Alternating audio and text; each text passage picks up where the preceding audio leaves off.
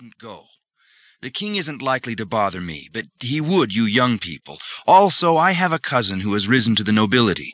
He converted to save his neck, damn him. Now he's an administrator. I haven't spoken to him since he turned on his faith, but in a time of distress I think he'll come to my aid.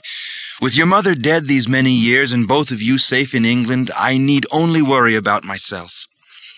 "You're making a mistake, Levy," Raoul said, making no attempt to hide his displeasure. "I know this Genet cousin of yours, and he's no better than the rest of the king's crowd. The only way you'll be safe is to convert to be one of them."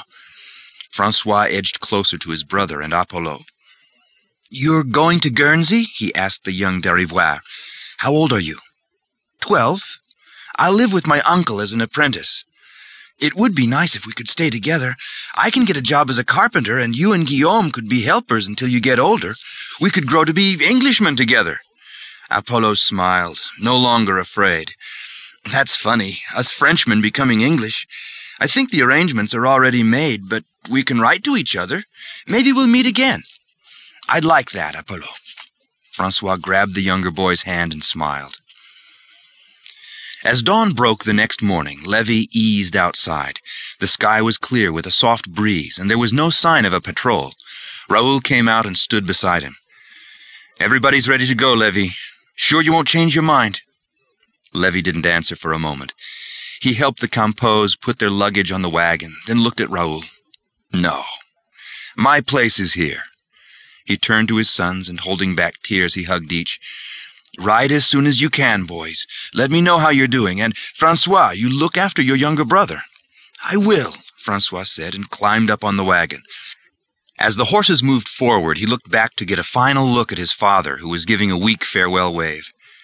Guillaume asked, "Will we ever see father again?" Francois didn't respond. He looked at Raoul, who stared straight ahead, obviously unwilling to volunteer an answer. There was a strange silence in the wagon as it moved along the rocky road above the coast. The English Channel looked threatening, yet an invitation to freedom. Le Havre was a busy city, overflowing with travelers, mostly Huguenots, who were arranging passage on the several ships docked in the harbor. Raoul had the group stay together while he went to the sailing office to buy passage. While they waited, the brothers strolled along the docks looking at the ships, smelling the salt air, and stared with a fascination at the milling crowd of people. The fear of an uncertain future shone in their faces. Or was it anticipation for a new life? Francois wasn't sure.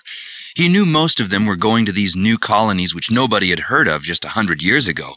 But that wasn't for him, Francois thought. England will do just fine, and maybe someday he'll return to visit his father. 2 hours later, Raoul returned. "Pick up your baggage, folks. That's your ship over there." Raoul led the way as the small group boarded the three-masted vessel. Francois and Guillaume had never been to the coast, and the ship, with its tall masts, was larger than they had expected. The ship's captain called the passengers together, told them where their quarters were, and how long it would take to reach Portsmouth, England, providing the winds remained favorable.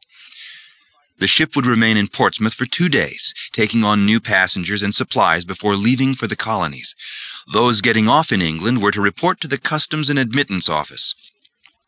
As the shoreline of France grew more faint, the brothers watched from the aft railing for a last look at their homeland.